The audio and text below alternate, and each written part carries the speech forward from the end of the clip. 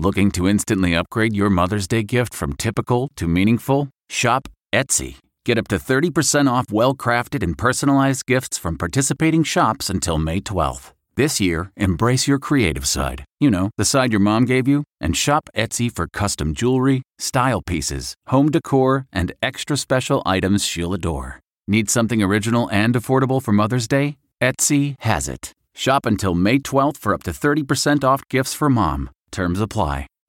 Reporter's Notebook with David Begnaud. I'm sitting at the LaGuardia Airport about to take off for Detroit, headed there to cover coronavirus, which continues to spread around the country. No shock there. I will tell you, this past weekend, I was in Times Square in New York City.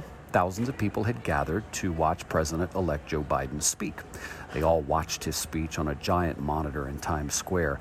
And they couldn't hear him. There was no audio, but they were reading his lips. It was incredible because they recognized when he said that he was going to name a COVID task force and name the people on that task force on Monday, and that drew the loudest applause from the crowd, which ironically was not socially distanced, as is recommended by experts, but they were wearing masks.